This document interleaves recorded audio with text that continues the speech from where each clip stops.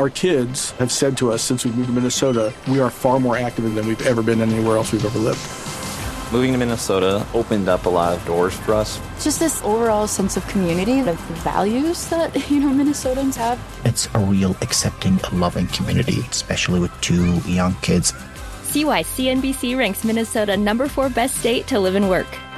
A great place to work, an even better place to live. ExploreMinnesota.com/live. Welcome to 51 First Dates. I'm Liza. And I'm Kimmy. And we are doing an experiment. And talking about dating. And love. Maybe. Yeah, maybe. Maybe. Cheers. Cheers. Hi, everybody. I'm Liza. And I'm Kimmy, and welcome to 51 First Dates, the podcast about 51 first dates, about dating, about the pandemic. No, not really. Also, I just want to quickly call myself out for that weird cheers. It was like very faux regal. I don't know. For my energy level, I was impressed. It's a mood. It's a vibe. I get it. I was right there with you. It's Monday. It's, a gross, weird day in New York, and we are where we are. We are where we are. We are nearing an election. I'm going to blame all of my low energy on this incredibly stressful time we're in. Oh yeah, also the pandemic. I hope you're all registered to vote. I hope you're double checking your voting plans. Sorry, not to lecture you, but I think it's important that we all double check our voting plans. Double check, triple check. Myself. Vote in person if you can, if you feel safe. And look at your state. Certain states are very accustomed and can start counting mail-in ballots earlier. Certain states, it's a newer thing for them, or they just are not allowed to start counting ballots. I just saw literally our first guest ever on this podcast, Amelia Diamond, who's an amazing writer, used to work for Man Repeller. She was just posting on her Instagram about phone banking in Pennsylvania. So you can call and phone bank in Pennsylvania. And I must admit, Liza, I have not phone banked kind of out of fear. I've done postcard writing, but I have not phone banked. But I'm going to just pull it up and recommend you guys check it out if you're feeling like you want to get more involved.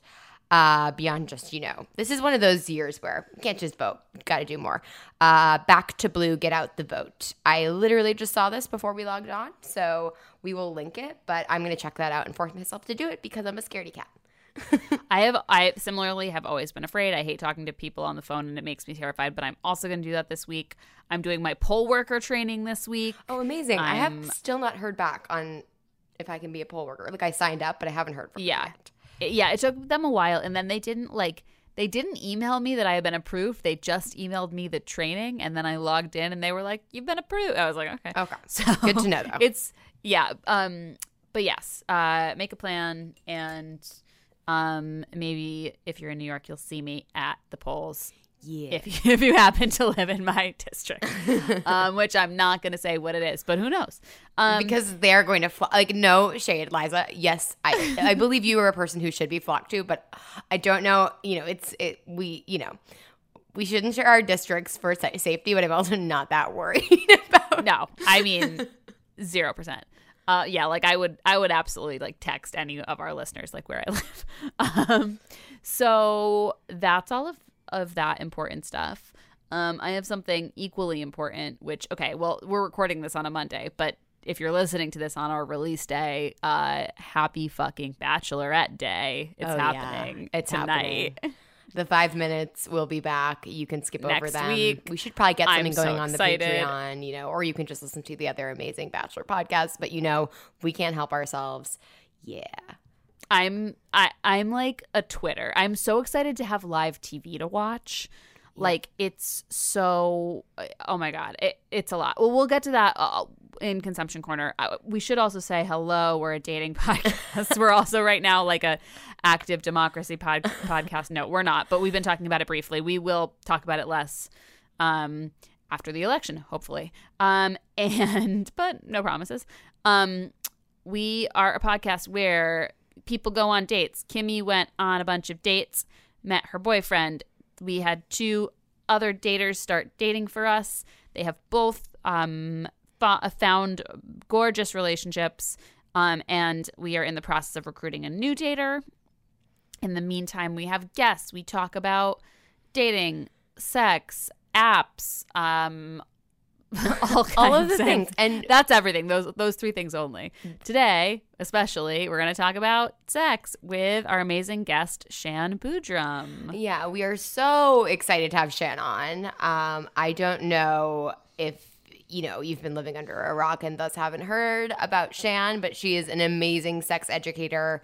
She's a dating coach. She's an author.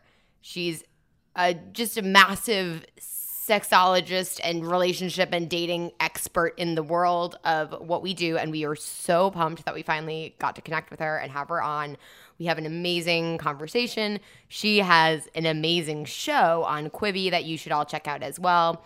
Quibi is something you can watch on your phone. Super easy. It's called Sexology with Shan Boodram. And the episodes are super short. They're 10 minutes or less. They come out every day. The questions on that show are totally like full, going all the way in. Any of the sex questions you'd want an answer to, but maybe would be afraid to ask. Plugging that because, even just having, the time that we got to spend with Shan, her energy is so contagious. I do think like things are hard right now, but I'm very excited for you guys to hear this conversation. It's like she's a blast. Great she's energy. So cool. And everything she's doing, I think, is so cool and so like important and necessary. I'm psyched. I'm psyched for people to listen. She's also incredibly pregnant, is due in November. So like just Shan, thank you so much for coming on, spending time with us, just being amazing.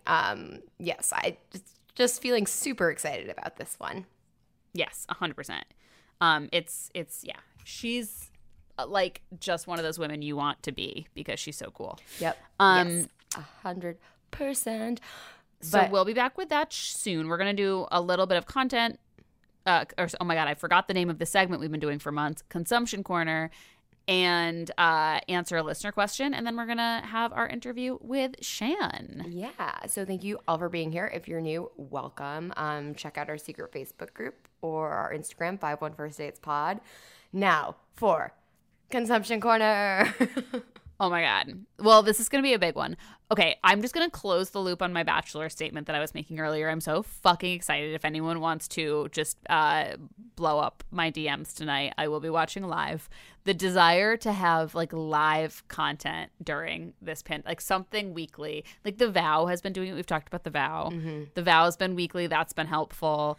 But just a live thing that we're all watching at the same time that's dumb. I just need it. I need it. I need it too. And The Vow, like I'm going to get into a little more of my feelings about The Vow. I feel that this week got better, but I still am struggling with the theater kid vibes. And like, I'm like, where is this going?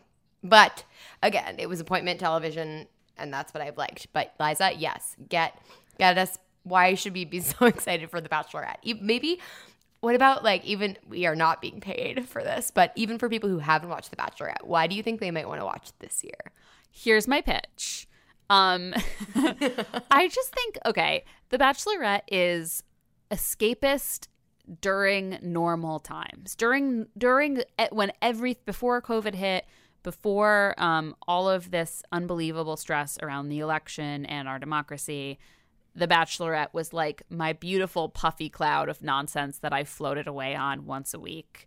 And is it dumb? Yeah, but that's why you love it. It's so fun. It's like eating candy.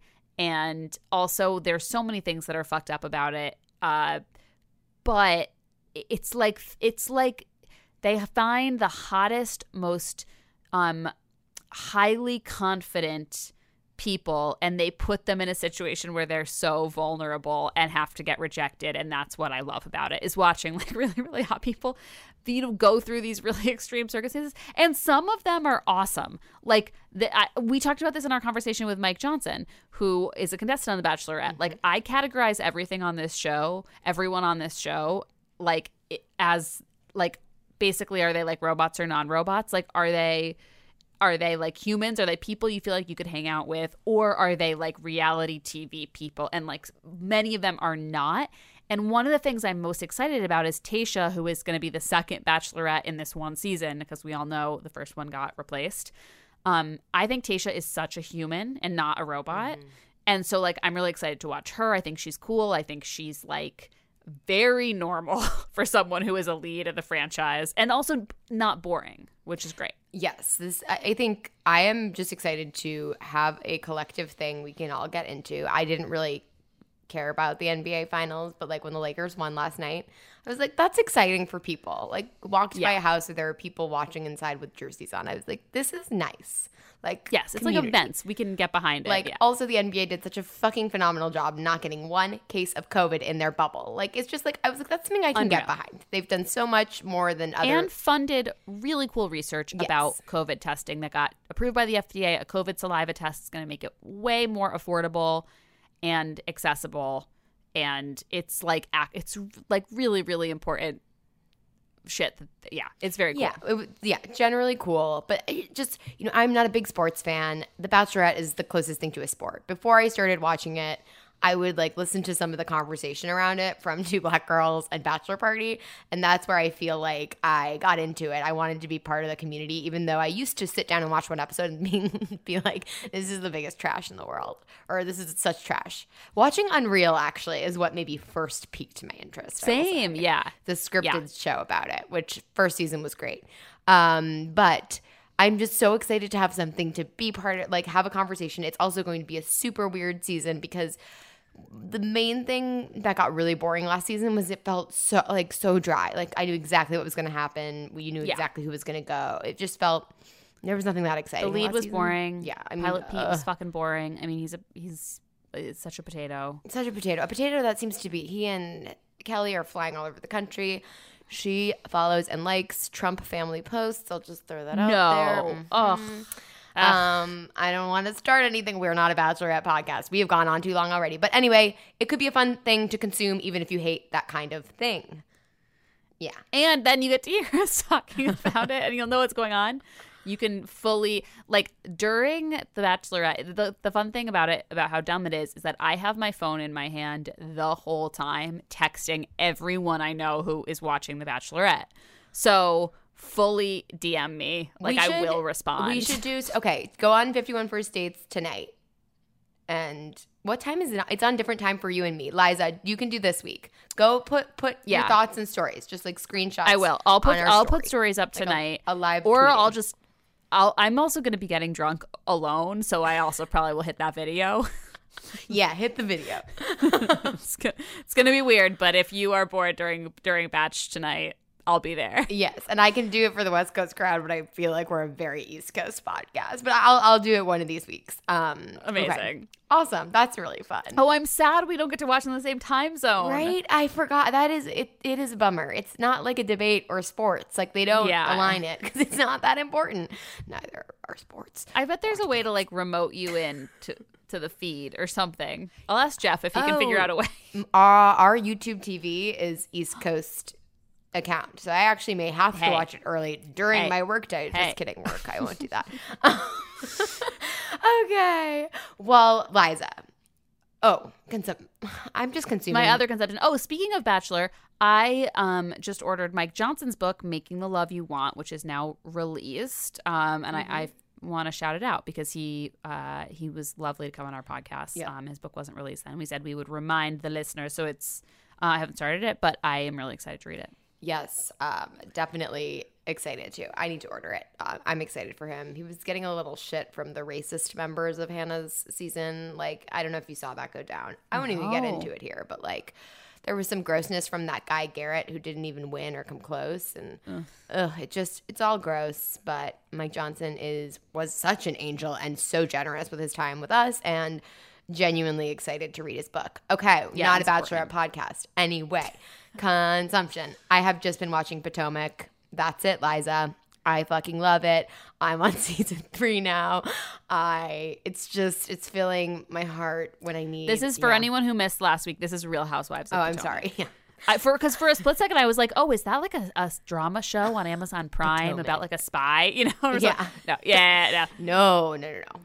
RHOP. That's great. Yep. Well, I took your recommendation from last week and am super fucking with Emily in Paris, which I'm obsessed with. So bad, but like you keep watching it. Here's the thing. okay, like 6 people texted me in the same week, like, oh my God, Emily in Paris is so bad, but it's so good. I can't stop watching it. I'm here to say I do not even think it's bad. I think it's fucking great. Okay, it's like, It's bad. I mean, it's not going to win any Pulitzers, but like, it's not like, okay, so I just feel like I was expecting it to be like every line cringy. Like, I think it's genuinely funny. I like have laughed at a lot of like, they're the sex double entendres. I'm like, I think it's funny. It's like, it's beautiful to look at. It's like, beautiful. I just think taking it all in, I think it's like well plotted. Like, I have not gotten into any new scripted series in quarantine. Like, I swear to God, only reality and rewatching of old scripted series. And this show has me sucked in. I'm like addicted. I need to know what happens. I need to know what's happening with Gabrielle. It's all like in a way that nothing has in a while. He's so hot. Oh my God. So I'm sorry. The casting director of that show is either a woman or a gay man. It is a person who is sexually attracted to men, because the men on that show are so fucking hot. Like, everyone's hot. I mean, yeah, Lily Collins is like stupid. Yeah, beautiful. that's the most Chanel bags any 20-something-year-old has ever had. Ever. That is the one thing that I do eye roll at, is everyone being like, you're so American, you're so, and I'm like, you're so like, they treat her like she's like a trashy American. I'm like, dude, she's like stuntingly beautiful. She has amazing fashion. Like, they wouldn't, she's not like stereotypically American. Yeah, she I would be is treated an that way. anti-hero, though. I feel like she's just a big asshole who's like, I know what to do. Social Totally. And media. she's so annoying. Yeah. And she's just like up in everyone's faces all the time, being like, hey, I'm here. I'm never going away. Yep. I'm about it, though. It's beautiful. Yesterday I met a friend who has been out of the city for months, Geraldine. Give me a shout out, yes. Geraldine. She did our graphic design for this podcast. And she's also watching Emily in Paris. And we got croissants and cappuccinos and took them to Central Park. And we were just like, fantasy, living the fantasy. It was so great and so nice. And also just, I like that. Like, how do you make your city something like feel like Paris? I was in a park hanging for a social distanced birthday hang this week, and I felt that's a good vibe. I like that. It was nice. And and neither of us, we hadn't talked about Emily in Paris. Like, we got to her, you know, I went and picked her up near her apartment. We were going to get a coffee, and we both ordered croissants. And then we were walking away. She was like, it's funny. It's kind of cheesy, but like, I'm watching this show, Emily. And I was like, Emily in Paris. It was great. So I feel like my experience with The Vow, which I don't need to talk about, just wanted to mention briefly, is backwards of my Emily in Paris one. Emily in Paris, I was like, this is bad. It's worse than I thought it was, but I'm going to keep watching. The Vow, I was like, this is good. This is so fascinating. And now I'm like, this is bad. It's worse than I thought it was. It's not bad, but I'm just like, let's get to the point now. I feel like this week was a little better, but like, it's a little like, you know. Anyway, I still haven't watched this week's. I feel like this happens with every documentary series, where it's like people are like, let's really make a meal out of this. And then it's like something that could be 8 hours is like 12 hours. Something that could be 2 hours is 4. It's like, do we have to stretch everything out so much? Yes. And then this is my last consumption, but I'm going to put it out there as a warning. I watched An American Family, the new like movie, like 80-minute murder documentary on Netflix. I just think it's too dark. Like, did you watch it? Brutal. It's just brutal. It's not Brutal. There's not all murder stories are brutal, but it's just too brutal. There was too much concrete brutality that happened, and I actually regret watching it. I have not been able to stop thinking about it in a bad way. In a bad way, yeah. And I'm not saying that it's not, you know, it's fully horrifying. It's not like I'm criticizing it. I don't even know. I just know that it put me in a weird place because it's different than the other murder docs. It's really dark. Yeah. The stuff that was really fucking with me is the footage, the police footage, of the guy. Yep. The day, you know, he did all this shit, and watching him lie, it just was like, it's all found. Well, you know the word found footage. No, what do you call it? Like, it's Nest cams. It's police body archival. cams. Like, yeah, we would call it archival. Like, okay, but it's like, it's all they didn't shoot anything new. They didn't shoot interviews. They didn't sit people down and interview them. It's just police footage, Nest cams from the neighborhood, and a lot of the victim's social media videos. Yeah, it's so dark. it's Pure so evil. upsetting. It's just I literally like I was talking to my sister about it, and I was FaceTiming with her, and I just was like, my niece was there, my little 2-year-old niece was there, and kind of hopping on FaceTime and chatting, and I was just like, Abby's not ever allowed to date a man. Yeah. Like, yeah. I just, like, she just is not allowed to. Like, sorry. No, it does. It make as we chat on our dating podcast, but just always a great reminder to be safe. Everyone is totally. terrifying, and Yeah. oh boy. Also, was a little horrified that Tony like called. He was like, "Oh, he got in shape. He's gonna have like he like called it all." I was like, "Ugh, is this how all male brains Wild. work?" That's funny. It's amazing that Tony called that, because when the cops said that, the cops confronted the guy, the husband/killer, and were like, "You're in shape. Like, what? Is it for a girlfriend or whatever?" And I was like, "Oh my God, that's so smart. I never would have thought of that." It's like, He had already said it. I was like, God, I'm like freaked out by that. Like, what? no, Why? it's just no. It's just so one of those things where, like, when you say it, you're like, yeah, it, like the signs that you can miss them if you don't know about them. This is like a reason, like, I know the My Favorite Murder podcast has its issues, but I think that like the awareness of situations is helpful. Yeah. Awareness of these little things to look for. Yeah, no, it's really, I mean, oh my goodness. So let us switch gears a little bit. We're going to do a listener question, and then we're going to get into sexy talk with Shan. I feel like that just really like it's not sexy talk. We're going to talk about let's talk about the least sexy things ever: cult documentaries, murder documentaries. Oh. Okay. But so let's do this question. Hey, this question comes to us from the secret Facebook group. Blah, blah, blah. It does. You already shouted out the secret Facebook group. Okay, sorry. No, but I mean, it comes from the secret Facebook group. The great thing about the secret Facebook group is that you can post in there and it stays within our nice, small, regulated community. Regulated, LOL, like the FDA.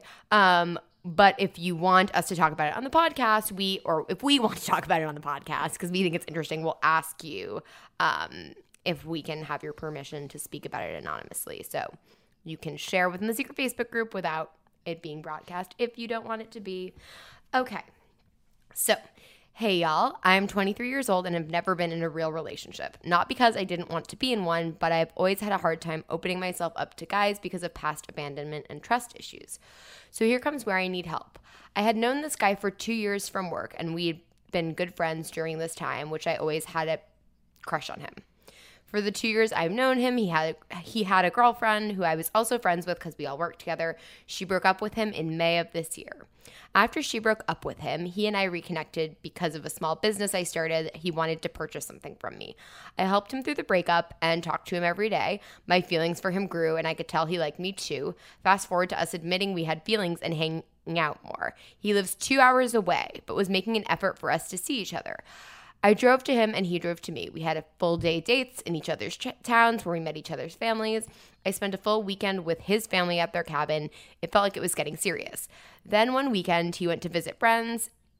The one weekend he went to visit friends, he told me he felt we were moving too fast and he wanted to slow down.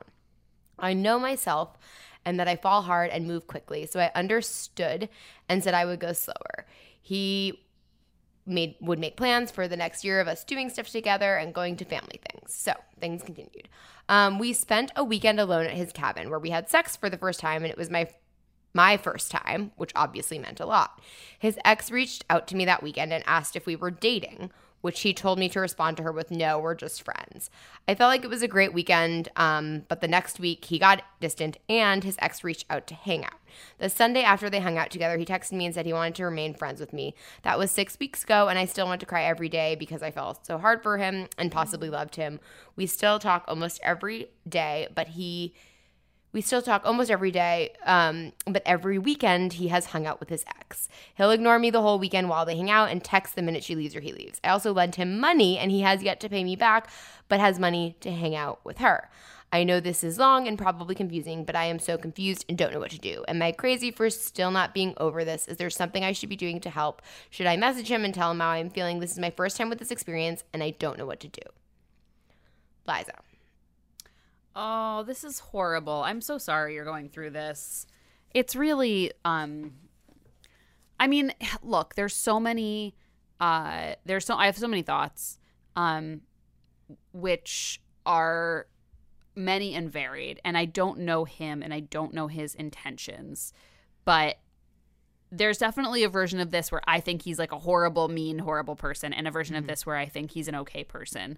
So I'm going to go with the version of this where I think he's an okay person, because I think actually the way that I would have you respond to this is the same in either case.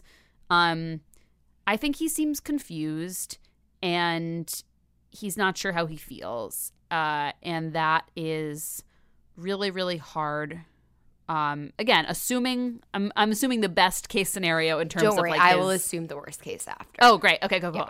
So let's say he's not sure how he feels. He's confused. He's trying to figure it out, and he's trying to keep everyone kind of happy and in touch with everyone and not burn anyone.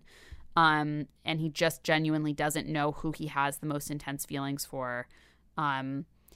That's okay for him, but it's not okay for him to treat you the way he's treating you. He is wanting to have all of the benefits of friendship with you, and none of the consequences of the way he's treated you, which is not that thoughtfully. And I think this is your first heartbreak. And I can't even tell you, like, when I look back at my first heartbreak, I wish this wasn't the case, but it leaves a fucking imprint on your soul, and you carry the baggage with you through a lot of your future relationships. That sounded really like bleak, and I don't mean it to be, because you are obviously like self-aware and dealing with your feelings.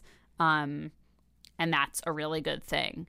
But I would just say the best way to minimize the damage is to tell him as soon as possible that you do not want to be his friend. You're not okay with being strung along. If he wants to be with his ex, that's completely fine, but you don't need to talk to him anymore. I think it's going to make things easier for you. I think you're going to be doing him a service by showing him how to treat people. Not that that's why you do it, but I think it's just like a bonus thing. But I think you have to do that now. I think you have to do it today. Like the second the earliest you can. You just need to send him a text and be like, hey, I get stuff didn't work out between us. I'm sad about that, but ultimately, like, I don't want to be friends. I have enough friends. It's too hard to keep talking. So I don't want to be friends anymore. Best of luck with your ex. Good vibes to you. Bye. And then I would send him a Venmo invoice for the money he owes you. Mm-hmm. And say, so you can say to him, I'm going to send you a Venmo invoice for the money. Please pay me within the week. If he doesn't, I would keep reminding him. And then any text with him, I think should just be about getting your money from him. And again, I'm assuming, this is me assuming he's like going with the thought experiment that he's a good person, which I'm going to be honest, I'm not sure he is. Well, yeah, because we always, we don't always, because we have the loveliest gems of listeners. You all rule, but people always wanting to take, well, not every guy is bad, etc. I think that was the right thing to do. Give him the benefit of the doubt. I will now come in and be a little harsher, if that's okay. But it's not going to be harsh with you, listener who wrote in. First and foremost, like Liza said, I just want to reiterate, you are absolutely not crazy for not being over him. This is like, one, you're young, and a first, time having sex with someone, a relationship, he told you he liked you, you went away, you met each other's families. Like, I have been in things that were less huge than this that fucked me up for years. And so if I'm harsh at all in this, it's not to you, or you're feeling everything, you're handling everything the right way. I am going to think back to myself in situations that honestly I think were less emotionally intense than yours, given the circumstances, where I was young and I kept talking to someone and being their emotional support at times, just because I didn't want to let it go. And that's okay. That's natural. That's human. But I wish I would have let some of those things go sooner and cut it off. So he's being quite shitty to you. He's treating you like an emotional support system, a therapist maybe. The person you end up with is never going to have rules or boundaries on when they reply to your texts and then don't reply to your texts. They're never going to tell you to lie to their ex about something if she reaches out to you. They're going to be on your side. And I think for a long time, I would be with people who weren't necessarily all the way on my side. They weren't bad people. I would argue this guy kind of being a bad person. But even when people aren't, actively trying to be bad or just being selfish and maybe even unaware of how selfish they're being and hurting another person's feelings, you got to take that, actions speak louder than words. But really, you've got to take that at face value. It'll save you so much more time. Right now I understand wanting to just maybe go, give him one more shot, explain your feelings one more time. Again, I'm speaking to kind of my younger self in these situations. I always wanted to say my piece, but leave a door open, because for me, there was something really nice to keeping that person in my life too, even if it wasn't I wasn't being treated in the best way.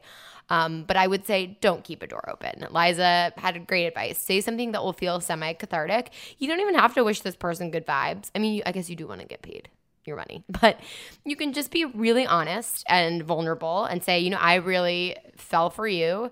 I really don't appreciate the way that you've treated me. I can't be your friend. I can't be.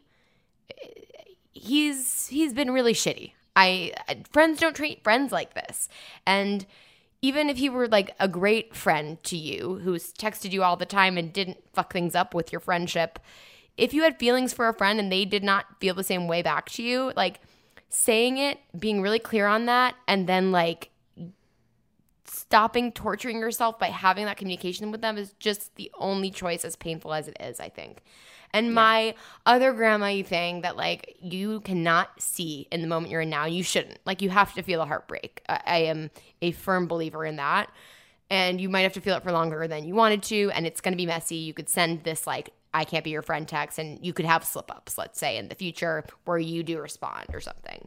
I think, though, if you can try to hold on to something from middle school you thought you would never get over, or I am just going to be grandma and tell you, there will be a day where you look back on this and you're like, oh, that's exactly the opposite of how this great person I found does treat me. These things are so horrible. Heartbreak, it's worse. It's so bad. Having lost a parent, we all have things in our lives that, objectively bad tragedies, but there's nothing like a relationship that doesn't work out, or liking someone and having them treat you like shit, or just having something break in a relationship. It's a very particular brand of pain, and you shouldn't beat yourself up for feeling any of it. I think it means you're a real human. We're all humans, but you're an empathetic human. You're a compassionate human, even for yourself. So be compassionate with yourself, but draw a boundary. And then you will, I promise, look back on this and be like, oh, that was a really important, rip off the Band-Aid of, that's not how I should be treated. Yeah. Because it is totally hard. We're all getting into relationships later in life now, I think. There's never really been that great of a model, for relationships in our society, I would argue. I don't know. It's really hard to know what your standard is before you practice it in relationships. And this is a place where you can be abso-fucking-lutely not. You're back with your ex. This is so disrespectful. It's okay not to feel that right now, but one day you will. And you will be with someone who does not treat you like this. And I know that sounds 100%. Cheesy, but I'm talking, it took me so long to break my bad habits. Totally. I've been there. Honestly, almost every woman I know has been there. And I think it's so important to remember that you need to treat someone, you need to be with someone who is thinking about how their actions affect you. And this person's not. That's a huge litmus test. Is this person carefully modulating their actions and behaviors and their words based on how it will affect me? And are you doing that for them? It has to be there. That's respect and kindness and compassion and all of the things you want in a partner, and this person's not exhibiting those things. Yeah. And yeah, Liza, we have all been there. That's the other thing. I feel like just remember that everybody. if you feel like, why am I not over this? Like, no, that's not the issue here. The issue is Fully. this person. Yeah. This dude. And you'll get over it when you get over it. It'll take Yep. the time it takes. Sometimes it takes years. I mean, I'm not saying that to scare you, because it's not like it's going to be horrible every day for years, but it's like sometimes things just, they take whatever time they take to work their way out of your system. It's like getting a cold, you know? Sometimes it's a couple days and sometimes a couple weeks, and it sucks. Nobody, you know, no one likes it, but yeah, you will feel better. And I'm so sorry you're going through this. It is the fucking worst. It is. And you will feel, if you craft that text and do the Venmo thing, that's so annoying that he owes you money. Like, that makes me extra angry. Yeah. Also, I would say, I don't know your financial situation or how much money it is. If there is a way for you to, you know, if he doesn't pay you back right away, if you ask him to pay you back, Venmo, invoice him, whatever, and he doesn't pay you back, it may be healthier for you to, if you are financially able to do this, if it's not an amount of money that hurts you financially, it may be worth the cash to just let it go. Yep. You know, if it's $150, you're like, I'll live without it. You know, again, this is assuming a lot of things, but of course, if it's significant money and you need it, then fucking get that money. Yeah. No, it's, I'm just, because even that, the money, it's such a good, like, microcosm of the broader problem of course you're going to miss him. And if you're like me, like, having that connection with that person, even if it's not even romantic anymore, you feel like, if you still have feelings for them, it feels really good, even though it feels really anxiety-inducing at the same time. The money is the perfect example of that. It still gives you this connection to him, this one last interaction you have to have with him, but that's like full of anxiety for you. This person has really, and hurt and pain, like, and where does that, you know, balance out how nice it would be to just talk to him, even if it's just about getting money back? You know, I think it's the microcosm of the larger thing of like, this person isn't respecting your time, your wallet, your feelings, and they're probably causing you more anxiety and pain than they are joy. And again, we've all been in this situation multiple times for some of us. Hello, me. But I would, just like, again,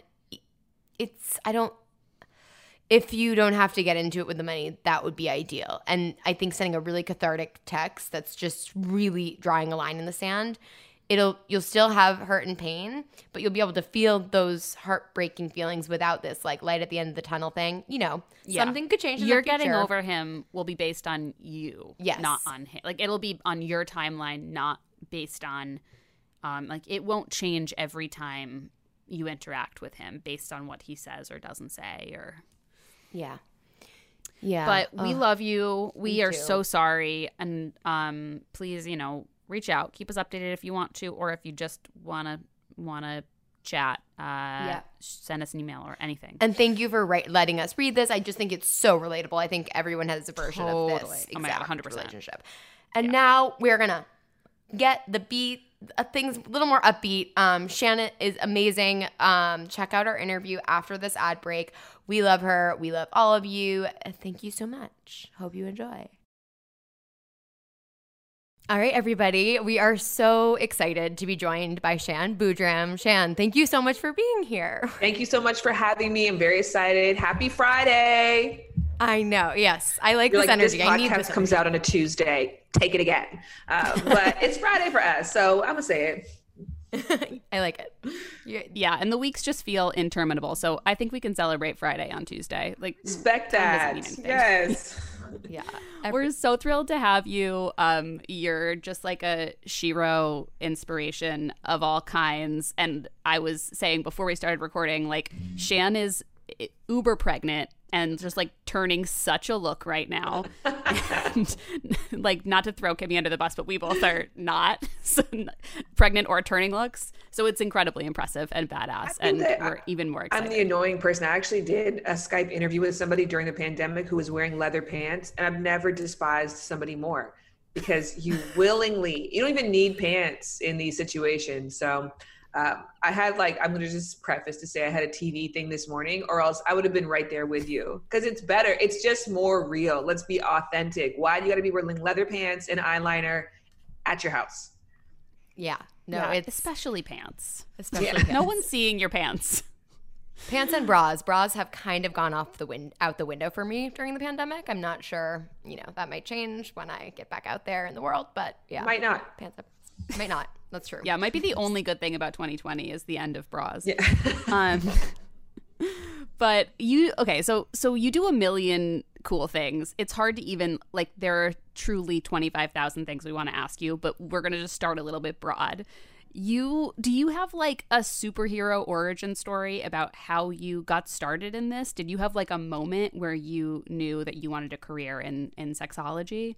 Oh, that's the best way that question's ever been asked to me before.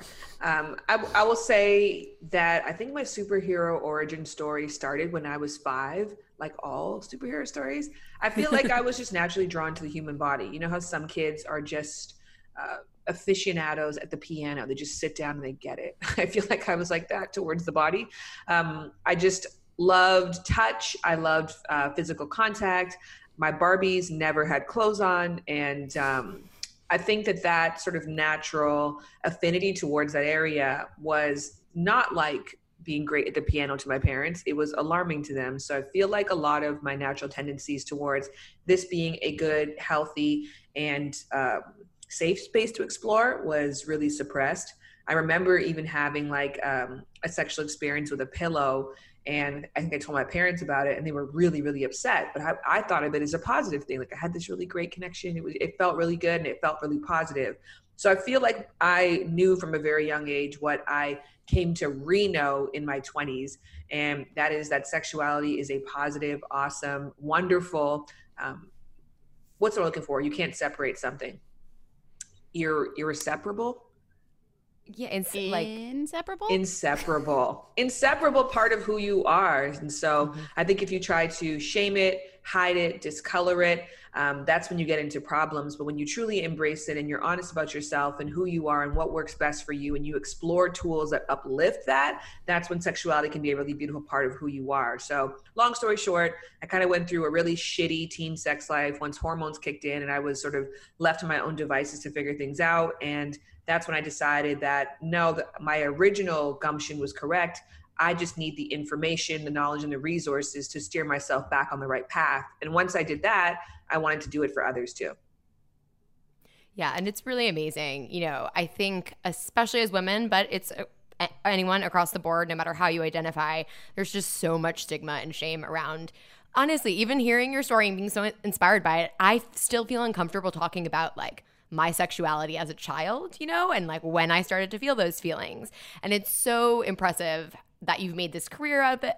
You're on Quibi now. Was there a moment where, beyond your superhero origin story, you really were I'm going to transition this into a career? And how did you, were you met with resistance? How did you do it so successfully in this space? Well, let's backtrack. I would love to hear about your early experiences as a sexual being. What are the earliest things that you remember? Because I think that we do think of it like it's impure, right? A child is pure, as opposed to a child is a sexual being. An old person is a sexual being. You were born with sexual characteristics. Of course, there is healthy and appropriate ways to interact with yourselves at different ages. But at the end of the day, you still should have a relationship with your sexual self, because again, you can't separate that from the person. So I'm curious to hear what you remember as being your first sexual experiences. Truly alone in my bedroom, finally feeling the urge and going through with it and touching myself and figuring that out and feeling a lot of shame around it I don't remember how old I was. That's the tricky part. But I was young because there was I don't think I'd thought about kissing boys to that extent yet. It was more like a crush on Jonathan Taylor Thomas, So it was very much a me thing, a personal place where I went and then felt a lot of shame around. And I don't feel like I talked to girlfriends about masturbation until I was well into my 20s, It's just insane. Yeah, it's crazy. I feel like a lot of people I had like one friend who was like really open about talking about sex, and that kind of got my whole friend group like more open about it. But so many people don't have, like, do just feel that shame. Kind of. Who knows? Like, do you have opinions on where that comes from? Is it learned? Is it something that we can do better with in the way we're like teaching kids about sex? Yeah, absolutely. I think that it's completely social, it's completely cultural, and the opinions around sex differ from culture to culture, depending on, what's the prevalent attitude of that given region. So I think that what we could do better at is, instead of having the talk, right, like reserving it for like when you're 15, we'll have the birds and the bees, or whatever age, it should really be the ongoing conversation. Like everything else, like math is not like the math. You're learning, okay, 1 + 1 = 2. Again, you're learning like relevant information to your age, to your maturity level, and it's like a building process that goes up. And so I think what happens with sex and relationships is that we're like, I'm not going to tell you anything. We're going to completely ignore this part of yourself. If you try to interact with this part of yourself, I'm going to tell you it's a bad thing. When you turn 18 or whatever the age is that person, who's the authority figure thinks is the right age, then I'll start giving you information. And so if you didn't learn about math from age 2, you're not going to be exceptional at age 20 when you just get started. So I think that mindset is so completely backwards. But when I went to school for sexology, we had this one course where it was like age by age sex education. Like, what is the normal sexual behavior? And normal, I'm putting quotes because it doesn't mean like what you should be doing. It just means like the average person is doing. What is normal sexual behavior each age? And it was saying stuff like, by 5, genital exploration starts to happen even a little bit earlier, but by 5, you can identify what you're doing and the body part you're doing it to. And, by 7, you might have your first crush, or you may have a need to like show your genitals to somebody at school. So, and learning that, I think as a parent even, you're like, oh, like my kid is not like a deviant, crazy person. If they're doing this, they just need more information on what's appropriate for them. So I think that like, if there was more of a long-term education versus like this siloed off 2 weeks that we're waiting to tell all the perfect information in, we'd all be better for it. Yeah. Yeah. It makes enormous amount of sense. And like, this is going to be the strangest transition ever, but like, let's take a jump forward from that stage, like 12 to 15 years into like, so we talk a lot about first dates and like early stage dating. And I feel like our podcast is a lot about like unlearning a lot of the wrong things we've learned about like how to date as women and what it means to date. I feel like a lot of our listeners talk about not being sure how to incorporate like sex and sexuality into early dating. There's of course like the really outdated like 3rd date rule. Yes. But lots of people are like, I don't know, am I allowed to like have sex with someone on a first date? What if I don't like them, but I just want to have sex with them? What if this? What if that? Like, how do you think sexuality can play into like a first date scenario? I feel like we obviously talk a lot about consent. Thankfully, that's a very important part of the conversation now is consent. Do both parties enthusiastically want to be there? I think the second layer to consent is intent. Okay, yes, we both want to be here. Yes, we both have an interest in having sex. Is your reason the same as my reason? Maybe I want to have sex with you because I think that we had a really great vibe, the chemistry was good, and I want to enhance the intimacy, or I want to continue on what we've experienced. Maybe you feel like the date was boring as fuck and you're just like, oh man, I could kind of nut right now. I'd love to have an orgasm. And that's what your intent is. And so the experience is never going to be positive because even though we're both agreeing to it, our reasons and our goals for doing it are so different. So I think that like, it's just enhanced conversations. If you feel like on a first date, you can manage the conversation around sexual health, intent, relationship expectations or goals, and chemistry in the bedroom, what you do and you don't like. If you can knock that out the park in one date, go ahead. Those are obviously things though that probably do take a little bit more time to really learn and figure out. So the percentage of people who could probably do the first date sexting is very low. But if you are an aficionado and you've been doing this, I'm sure it'll work out just fine for you. Yeah, that makes a lot of sense. I think so much about first dates and dating someone new is about like, are we both there? Like, is this something that I feel comfortable with at this point in dating? Because it's all so new and just, I don't know. Again, I'm clear that I'm like in this moment, like I was more sexually repressed than I realized. But yes. I think especially, I was single for a long time. And when I was going on dates for this podcast, I don't feel like I was super sexual on a lot of first dates, not in terms of like having sex, but even just my flirtation style, etc. And I'm curious, what your thoughts are, like, for someone who's single and listening right now who does want to get more attuned to where they're even comfortable being sexual on a first date, or if they might be comfortable having, sex on a first date eventually. How do you recommend getting more in touch with yourself sexually while you're single? Oh, yeah, and it's a great question. And it's probably the best time to get more in touch with yourself, because you can try things out on various different people and then through trial and error, see what works. So I even say that with like dating apps. You don't have to treat every conversation in a dating app like, are you the one? Will we be together? Like, it's being a comedian, right? Like testing out different lines, testing out different conversation styles, seeing how you can broach different topics in various ways. And so everything is a muscle. Like even talking about safe sex is a muscle. If you're not comfortable, you've never done it before, if you never sat down with somebody and been like, hey, what are your values around sexual health? It can be so daunting for you to be like, how could I possibly bring this up? But if you're practicing it and seeing what works and what doesn't, that's how you're going to realize, okay, when I'm in a situation with someone that I do feel a good vibe with, here's the way that I have I've gotten the best reaction from, the kind of responses that I actually am looking for to make a further investment or decision on making a further investment.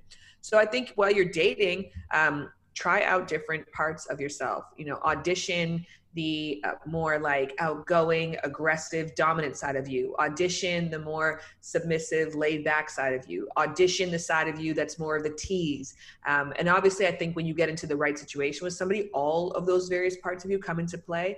I think that it's about having like a Rolodex, so like, who do I want to be today? But dating is a great time to practice different parts, get comfortable with things that naturally do feel uncomfortable for you, but obviously, of course, while keeping safety at the forefront. But as we're in a pandemic right now, and you probably shouldn't just be seeing people willy-nilly, I think that's actually a good time to practice, because even if you're doing stuff like Zoom dates, that's a safe opportunity for you to try out different facets of your sexual self to see what feels good for you, and of course, what gets you the best reaction out of somebody else. Yeah, that's a really good point. Yeah, we've had, obviously so many discussions and questions from listeners about pandemic dating. And I think we've tried to reframe Zoom dating as, better than people think it is. And I think that's a really good example of where it can be better. You can be sexual in a very safe way. Yeah. How even Zoom interviews, we're not dressed to the nines. If we were together right now, I just put some mango cake in my mouth. You know what I mean? Like, that's the point. I'm not wearing the right pants. My feet are filthy. I'm not wearing shoes. Like, of course, there's limitations that come with that, but embrace it for the positivity. And if you're going on first dates with Zoom, why not? Like, when you're like, I have cheat sheets below me right now to kind of see like, okay, like what is this podcast? Like, what is topics we're going to bring up? What are my talking points? And so you can have that for a date as well too. So you can, if you're especially somebody who gets nervous, go and look up 36 questions to fall in love and have like 7 goes to right here that you can just glance at if the conversation starts to feel dry, or you don't know where to go next. So use it to your advantage. Yes, there's disadvantages. We all know that. But try to find where it can work for you and work that shit out. Yeah. I love that you mentioned the 36 questions. We've talked about that a lot. Yes. Like, use them. Like, why not? Yeah. Especially now, like, it does feel like so many social rules have just gone to the wayside with the pandemic. Like, I feel like there's an easier path to like conversational intimacy, and I feel like it's more okay now, weirdly, to just ask someone like a very personal question, because we're all just living in a, post-apocalyptic kind of hellscape. So it's like things feels like walls are falling down naturally. Have you talked to anyone? I'm just curious if you've talked to anyone who has like been trying to figure out how to turn a Zoom relationship in the pandemic into a sexual one. Do you have tips on like what the right move is when you are vibing with someone on Zoom right now and you decide you actually may want to like touch them in person? Yes. What's really great about this? I always say to people, like, you should always be aware of anybody who's giving you advice about the pandemic, right? Who's like telling you how to pandemic properly, because you're like, really, did your last pandemic go very well? And that's why you're telling me this? Or it's going to be so different for everyone, even though we're going through the exact same scenario. It's so unique how each individual is that manifesting that, or how it's making an impact in their life. And then of course, as well too, like your grandma can't give you advice, right? Like nobody has gone through what we're going through right now in history. So I'm always really weary of being like, I've got the answers for the perfect way to do something. But I will say an advantage of having my show on Quibi is that we've been back shooting since July, like early July. And we have everyone gets tested for COVID before, but we have about 10 different guests per week. And so I'm hearing so many stories from people who have had the experience, who have been out there, who have tried different things and seeing what's worked for them and what hasn't worked for them. And I think that the main thing that people have to realize is that there's a lot of steps in between that you can't miss. I think that when it's in-person dating, you can glaze over a lot of stuff and things can feel more organic and flowy. But by virtue of the fact that we're not in the same space, like you have to be a bit more pragmatic around like, how do I get from A to Z? And so I think if you're vibing with somebody in the chat, then you're going to go to a phone call. And if the phone call goes well, you might go to a Zoom date. And then if the Zoom date goes well, you might start texting each other. Then you might start sexting each other. Then you might start Zoom sexting. So there's like a natural progression. Whereas if you're in person, we go out, we have drinks, I get drunk, you get drunk, we're fucking. And now I'm like, okay, are we together? Like we've missed so many points in between there. So I think, again, I kind of take advantage of the fact that things have to be a little bit slower. And so you don't have to come up with these answers right away anymore. You don't have to decide while you're sitting across from someone that you just learned their last name if you're going to end up sleeping with them tonight or not, because you're not in the same room anyways. So I think, again, like just utilize all the various steps you had to take anyways to your advantage and then increase the intimacy each time with each one. And so if you've gotten to a place of sexting somebody, why not, start like saying, oh man, like this morning I woke up an extra hour just so I could think about you and use one of my toys or whatever it is that you say that's like sort of a throwaway. You don't have to ask a question, but just see if they engage back with you in that way. And if they do, the transition to being like, can we make a date later on? And I want to show you that toy that I was telling you about would feel a lot more natural. Yeah, no, I think that's great. I don't know, it's especially for, again, myself, repressed. Like I'd be very intimidated by a Zoom, like getting sexual on Zoom. Text so much easier to lean into that. Have you been sexting? So at the beginning of the pandemic. So my boyfriend and I now live together in LA, but we were separated for quite some time. Like 3 months, I think total. He was in New York at the beginning of this all. And so that was a long time. So I was sexting and FaceTiming, but, that's tricky enough for me in a relationship. I'm curious, actually, for those who are listening and are in relationships, you're in a relationship, we are all quarantined. Any advice on maintaining, sexual chemistry when you're living in the same space as someone all the time, 24/7? Yeah, my first thought when you're talking about was like, I would love the opportunity to sext my fiance and not see him. You know what I mean? No shit, he's great. It's crazy. My husband actually went to a funeral, a couple of months ago. And that was like, I think like the most freaky that we had gotten with each other because there was finally distance, which we're usually accustomed to in our flow. And we had a lot of like firsts, like, oh, that was the first time that I did this on like a video call. That was the first time. So I totally agree with you that a lot of people I think everyone thinks that everyone else's situation is better. So I think a lot of people who are single are like, if only I had my partner living with me. And a lot of people who are have their partner living with me, like, if only my partner would leave. So it's somewhere in between to find that balance. But everyone's just managing and refiguring things out because what was is no longer. Yeah, it's tricky. I think especially, this is like the longest relationship I've been in. Like I was, very accustomed to even taking the pandemic out of it, situationships and things that were very based in like a sexual chemistry that I would then, apply to other parts of the relationship. And being in a longer term relationship and the pandemic, like not that the chemistry isn't there, it's just a different thing that you're managing in a relationship. And I guess, when you think about kind of I know we can't keep our distance right now, but I was also in a long distance relationship for part of this. Do you think, like, what would you recommend in terms of, no matter if you're in a longer term relationship or, 3-month relationship, do you think it's important to take some space how you can? Like, I know we're not all traveling and being away from each other, but do you think it's important to carve out, solo time away from your partner? Yeah, I mean, Esther Perel, who is an incredible expert in this space, she has such a beautiful quote that fire needs air to breathe and to grow, right? Like it needs oxygen in space. And so what ends up happening, I think, is a lot of people think about intimacy in terms of like intertwining with each other. Like the more that you can become connected, the more that you're one, the closer that you will be. In some cases that can be true for like companionate love.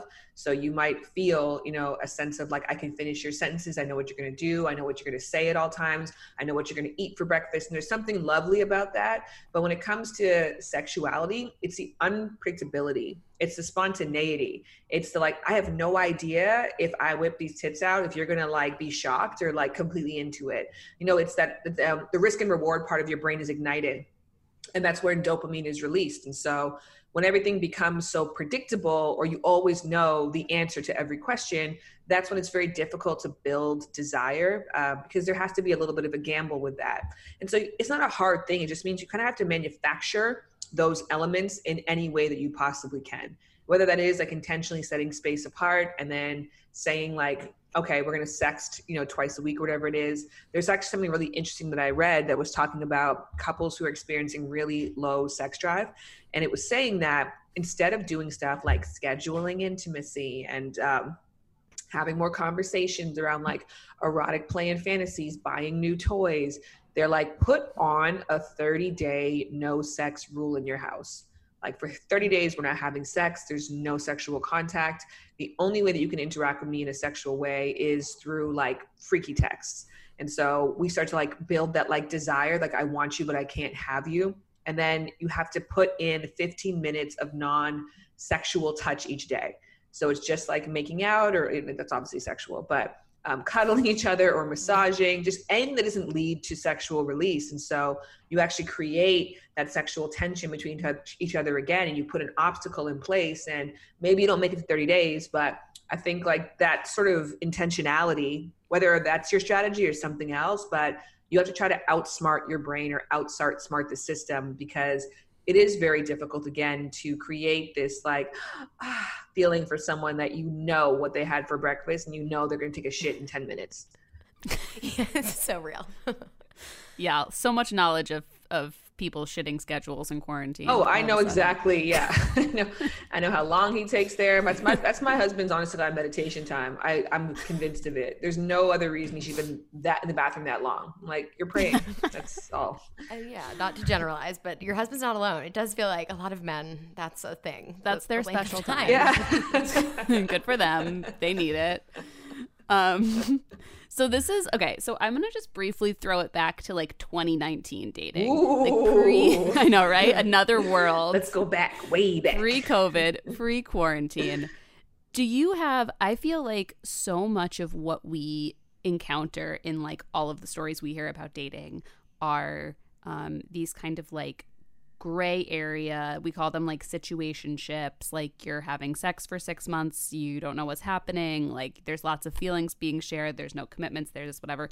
Do you have that was like a very, very weird preamble to the question I'm going to ask, and I feel like I just primed you for the answer I wanted, which is the worst thing to do. But basically my question is like, do you feel like modern dating, 2019 dating, pre-quarantine, do you feel like it's incorporating sexuality into our dating is making dating better or worse? Do you feel like if you could change something about modern dating, what would it be? Is basically what I'm asking badly. I think what's kind of cool about this time, because oftentimes people like make sweeping statements like sex today is trash, or dating today is trash, or the way that people make connections is trash, because it's like you get caught up in like what is the popular culture, the mainstream way of doing something.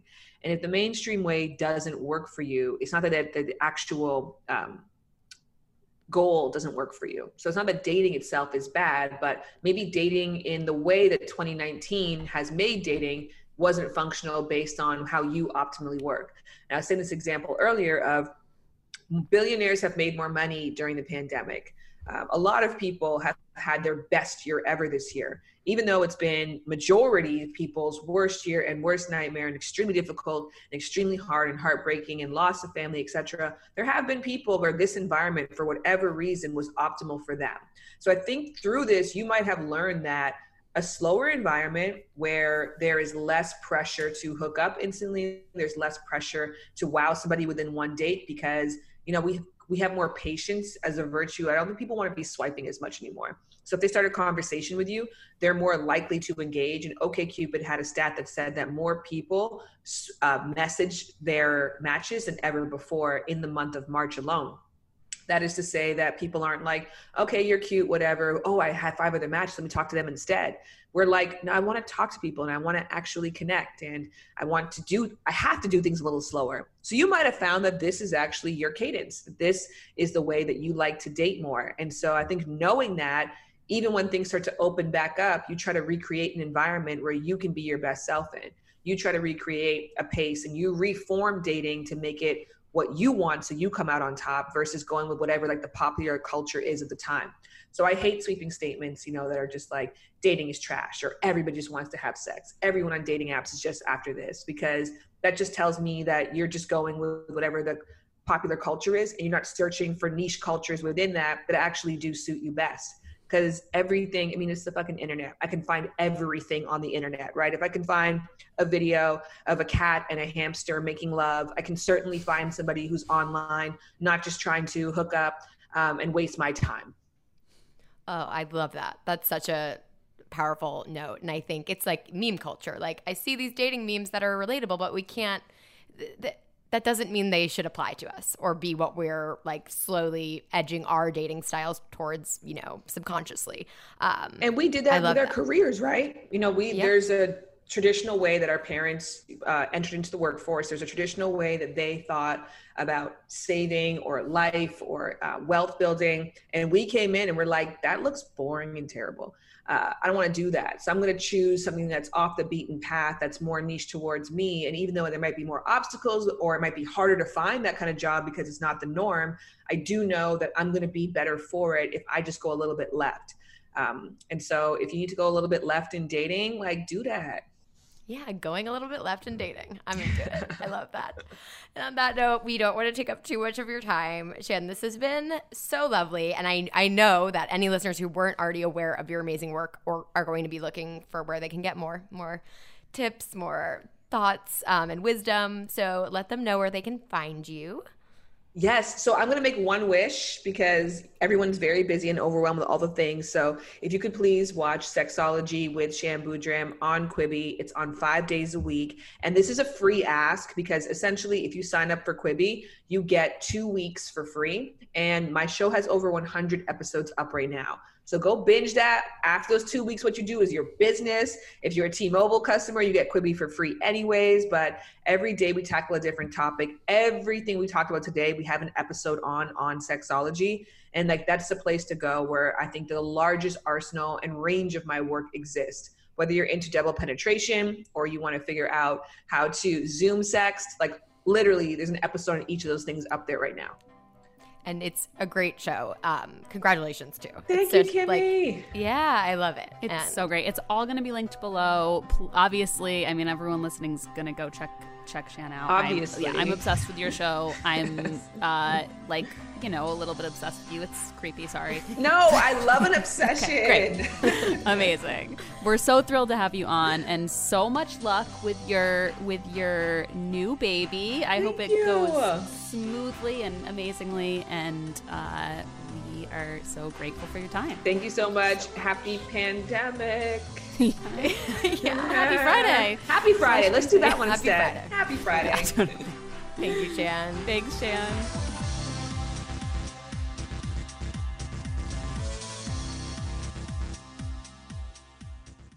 Our kids have said to us since we moved to Minnesota, we are far more active than we've ever been anywhere else we've ever lived.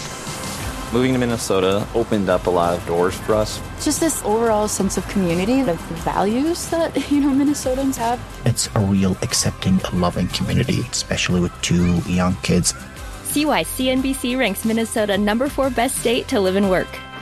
A great place to work, an even better place to live. ExploreMinnesota.com/live.